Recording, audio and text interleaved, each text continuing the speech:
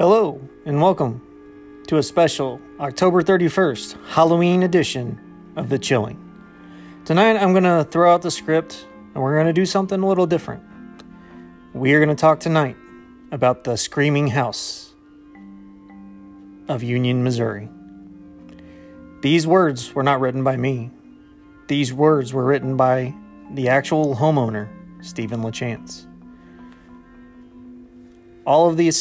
Everything that I'm going to read tonight is available on legendsofamerica.com under The Union, Missouri Haunting by Steven LeChance, 2004. He also has written a full-length book, The Uninvited, the true story of the Union Screaming House. And we begin. Do you believe in ghosts? I used to be like many of you. I was a true skeptic, a true disbeliever. That was me until 3 years ago.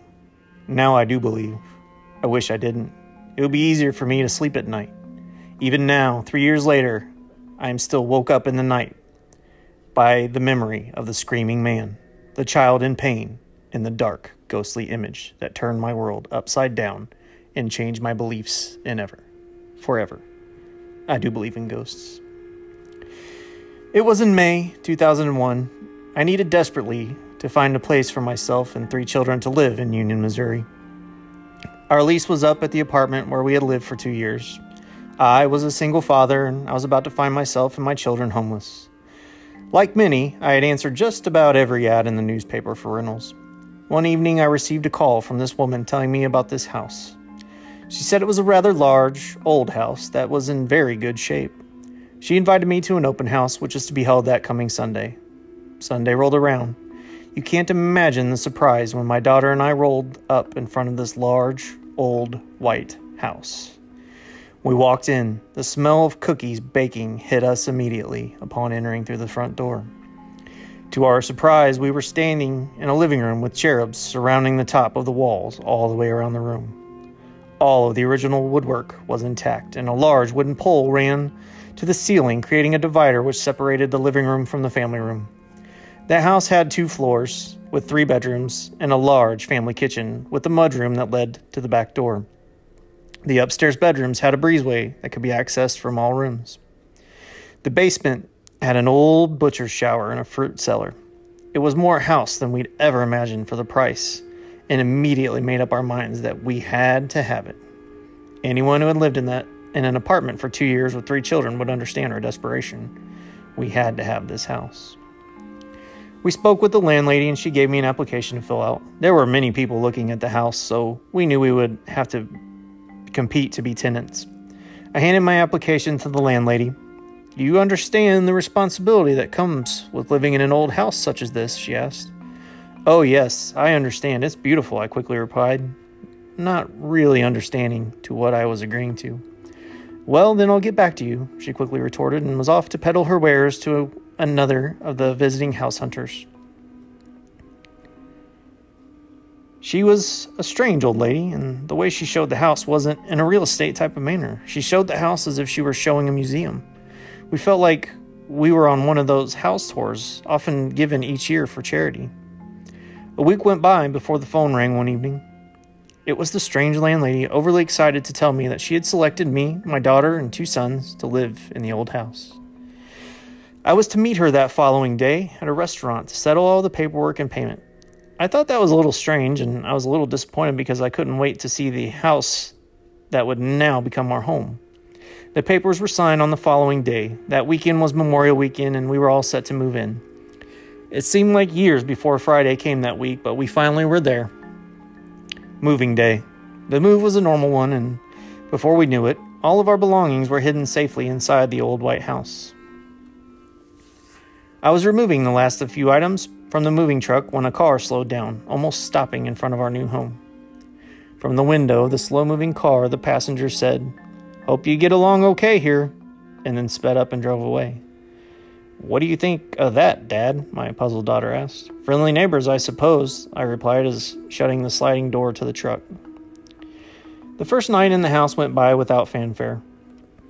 Maybe because we were so tired from the move, or perhaps because the house wanted to draw us in a little closer before beginning its series of attacks and assaults upon me and my family. The next morning started like most any other day, except I did notice one strange thing about the house. Each of the house's interior doors had an old-fashioned hook and eye latch, but not on the inside of each room's doors to keep someone out. The latches were on the outside of the doors, as if to keep something in. "What is it, Dad?" my youngest son asked from behind. "Oh, nothing," I replied, and went about the business of unpacking our things. The first incident happened in the living room when I was hanging up a large picture of two angels. My daughter thought it would complement the cherubs that surrounded the room. I hung the picture and turned to walk away. Crash! I turned to see that the picture had fallen to the floor. Rehanging the picture once again, I turned away. Crash! The picture was once again on the floor.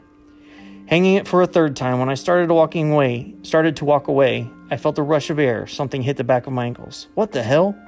I turned around to see the picture lying at my feet. More determined than ever, I hung the picture again and stated loudly, "Stay there, damn it!" I had to laugh because I was alone. Who did I think I was talking to? The kids were playing on the front porch. "Dad, come see this." My daughter's voice rang through the front door. I stepped out onto the porch. "Sit down and watch this," she said excitedly. "Watch what?" I replied. No sooner were the words out of my mouth when my daughter pointed to an old man walking down the sidewalk toward our house. However, when he reached our property line, he quickly crossed the street and continued his walk on the opposite sidewalk. "They don't like walking in front of our house, Dad. Isn't that weird?" My daughter, breathless with excitement, stated. And right she was. I sat on that porch for a good 3 hours watching our neighbors cross the street away from our house anytime they walked along our street. A couple of times I motioned as if to say hello, and they just dropped their heads and continued to walk away at a brisker pace. Maybe they're uncomfortable with new neighbors, I rationalized, trying to make sense out of the senseless situation. We went inside for dinner, and the rest of the night went normally, without incident. Sunday. The kids came home from church excited because we had set aside the whole day to work out on our yard. That was a big deal for us because the only outside area our apartment provided was a balcony. We mowed the grass and cleaned the leaves from under the porch in the yard. Strangely enough, the trees seemed to be shedding their leaves as if it were fall. Strange tree behavior, I thought, and made a mental note to mention it to the landlady whenever I talked to her next. I asked my youngest son to go inside and bring out the garden hose from the basement so we could clean off the walkways and wash down the weathered white of the house. A few moments passed when I heard him screaming from inside the house. Running frantically into the house, I found him standing in the kitchen shaking in a puddle of urine. "What's wrong? What happened?" Looking at me with scared eyes of a child, he said, "Something chased me up the basement steps." "What chased you?" I asked. I was already thinking his overly active imagination of a little boy was at play here. "I don't know, Daddy, but it was big." Me and my other two children checked the basement but found nothing except for the garden hose that had been dropped during the frightened escape. "Let's get you cleaned up," I said. Naturally, there was teasing from my other two children about the proverbial basement monster. "Better watch out when you go into the basement because..." The glare of my eye finished my middle boy's sentence. The rest of Sunday and Monday went without any other incidents, and we were so happy those first few days in the house. My daughter was making plans about gardens, decorating. My boys thought it would be easy to walk to their baseball games because the park was very close. It was a normal, happy time, which, unfortunately, didn't last for long. Monday came, the last week of school for my kids, and a long week of work for me. Each day we would leave the house and return each evening to find every light in the house turned on. I blame the children for leaving the lights on in the morning. However, on Friday, my daughter and I sent the boys to the car while we toured the house, making sure every light was off. That night we returned home again to find every light burning. When I walked into the house, I was a little shaken, there being no logical reason for all the lights being on other than there was someone in our house. Searching the house in a panic, I found nothing. "Daddy, it's cold in here," my daughter stated from the living room. What was she talking about? Sweat was pouring down my back and across my brow. However, when I stepped in the living room, the temperature dropped a good 30 degrees. That was the first time I felt its presence. I can't describe it any better than it felt like an electrical current running through my body, bringing tears to my eyes and bumps to my arms. I passed quickly. I remember thinking, what the hell was that? Soon my daughter stated, "Daddy, it's getting warm in here." And sure enough, the temperature was rising as I watched the thermostat climb. That night, the children slept with me. What little sleep I got. Sunday night, we were all sitting in the living room talking. I was getting ready to take a trip the following morning to Indianapolis for work, and we were discussing their plans to stay at Grandma's. The kids had their backs to the living room, for which I am still thankful, because the memory of what happened next still haunts my dreams to this day. I noticed it first out of the corner of my eye, a quick glance, something moving, standing at the kitchen doorway that led into the family room. Not something, someone. I looked toward it again. It was a dark figure of a man. Even though there was full light, he was solid in form, except there was a moving, churning, dark gray black smoke or mist that made up his form. I looked down because I was sure I wasn't seeing this and that my eyes were playing tricks on me. One or two good rationalizations and we could go on with our lives without incident. A few moments passed and I was sure that when I looked up again that it would be gone. But he was still there and he began to move. Moving into the family room and pausing in the center room, his form was still a mass of turning blackness. He stood there for what seemed like an eternity, but in actuality, it was only a few moments, and then he melted into the air, gone. I remember the thoughts that were racing through my head. I had two choices. We could run out of the house screaming into the night like those crazies you always see in the movies. You know, the ones that are always based on fact. Or the other choice. We could get up quietly, leave the house, and figure all this out. My hands were shaking uncontrollably. That's what we'll do. We'll go quietly, orderly, as if nothing was wrong. Standing up on shaking legs, I said in my calmest daddy voice, "Let's go get a soda and see Grandma." My youngest was instantly excited at the prospect of a soda before bed, and the older two looked at me as if I lost my mind.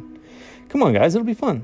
Thank God my car keys were on the coffee table in front of us. We moved orderly out of the front door, and I turned to lock the door when a loud, painful scream of a man came from inside the house. It sounded as if he was screaming in pain, so loud that it could be heard throughout the neighborhood, and the dogs began to bark. To hell with orderly. "Get in the car," I screamed at my children. At a dead run, we headed toward the car and to drive to my mom's house, which is still a blur to this day. I was in a panic, and I knew that we had to get away from the old white house. But before we were away from the neighborhood, my youngest son, in a very scared voice, said, "Daddy, the basement monster is standing in the upstairs window." I looked back, and sure enough, the black form was standing in the window, watching us leave.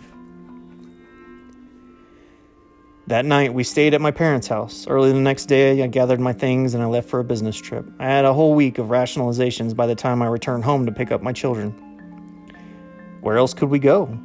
I had put everything I'd saved and then some into the move. We had no other choice but to go back into the big old white house. Besides, after a week of talking myself out of the events that night, I was ready to return. So on Friday night, we returned to the house. That weekend went by without incident, though we got very little sleep. I was taking another extended weekend to make up to my kids for my week away. On Saturday, we explored the big shed at the back of the yard, and in it we found a number of personal belongings that appeared to belong to different people. My parents convinced me that maybe it wouldn't be such a bad idea to call the strange old landlady back and ask her some straightforward questions about the house. It was to be one of the most awkward and strange phone calls of my life. Once I was able to reach her, I carefully chose my words and asked in a normal voice if any of the previous tenants had ever mentioned a ghost. Well, of course, she said at first that she could not remember. However, she went on to say that one female tenant had claimed her dead father came to visit her, but the old woman always thought she was crazy. The landlady said some of the stuff in the shed had been left behind by the girl, but she couldn't get her to come pick it up. The other stuff in the shed evidently belonged to a man who had lived there but left in the middle of the night, leaving behind his things. But no, she had never heard of anyone talking about the place being haunted. I asked her how long ago these people lived there, and she said, "Not much more than a year, honey. Why do you ask?" The phone call wasn't of much help, and it didn't calm my fears much. But what else could I do? The rest of the long weekend came and went. I actually had convinced myself that it was just a one-time ordeal because nothing more was happening. That was until Monday night. I was on the phone with my mom. The kids were off playing in my bedroom, which was located on the first floor. While on the phone, I began to hear the inside doors rattling. Listening closely, they rattled again, and I yelled at the kids, "Quit playing games." I told my mom that everything was okay, just the kids playing tricks. They rattled again, this time harder. So I scolded the children, this time louder, to behave and stop playing tricks.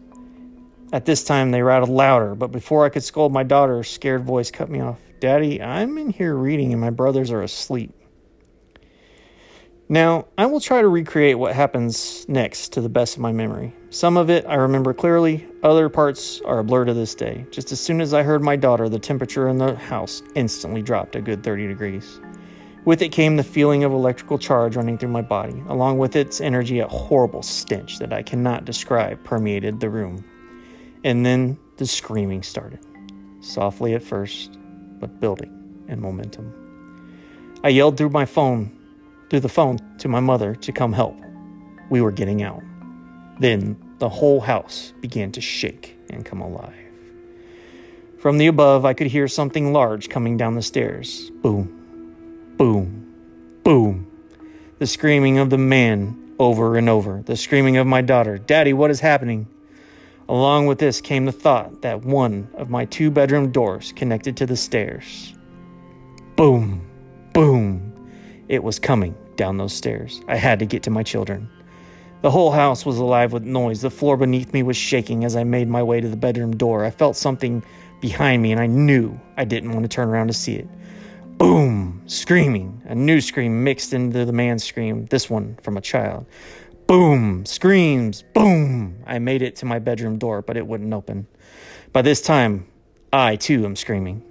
Throwing myself against the door, it still wouldn't budge. I continued to throw myself against the door again and again until it finally slammed open. My daughter was in shock by this point. I instructed my middle son to grab his brother and run out the front door and head for the car. Boom! Boom! Screams. My daughter won't move, and I finally had to slap her to bring her to her life. Finally responding, I grab her and head for the door as I hear the other bedroom door slam open behind us. It was on our trail, and I knew I couldn't let it reach us. The whole house was still shaking and alive with noise and something big on our heels. When we reached the front door and out onto the porch, I slammed the front door behind us. As we got into the car, we could still hear the noise coming from the house. I drove away and parked at the top of the street where I could still see the house and wait for my parents to arrive. We could see it searching through the house. Searching for us.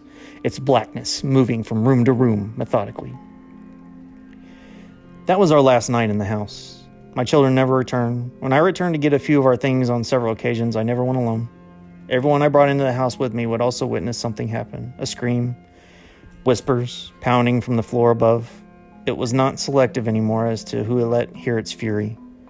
I remember what the old lady said to me as I turned over the key, standing there, the whole side of my arm and torso still bruised from throwing myself against that bedroom door. She said, "Some people aren't meant to live in an old house like that, and some people aren't. I never thought you were the old house type," and I guess she was right. About a month after moving out of the old house, a friend sent me a website address that she wanted me desperately to see.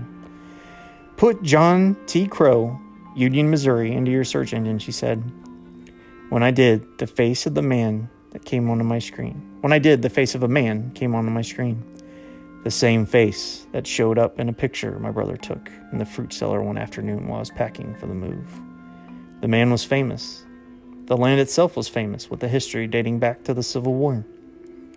About a year ago, someone I know saw a police car race up to that house one night and witnessed a family running out of its front doors in their nightclothes. As for the house today, the old lady turned it into a dog kennel this past fall. I guess she ran out of people that could live in an old white house like that one. You see, I do believe in ghosts. I still drive past that house every once in a while, and when I get enough nerve, I look up to the upstairs window, and it's there, watching, waiting, angry. Sometimes its screams still wake me up from my sleep, its infectious scream creeping into my dreams, turning them into nightmares. I still don't sleep very well. In my dreams, I see a faceless man standing in the basement, washing away blood from his naked, blood-covered body, grunting, panting, breathing. The breathing you'd hear when you were alone with it in a room. The breathing you would hear when you knew it was there. Heavy, labored breathing. Yes, I do believe in ghosts. I do believe in ghosts, and maybe you should too. This story is courtesy of Steven LeChance. As I said, he's authored an entire book, The Uninvited, The True Story of the Union Screaming House. Until next time, trust the hairs on the back of your neck, the goose pimples on your flesh, and the uneasy feeling in the pit of your stomach. because you just may be about to experience the chili.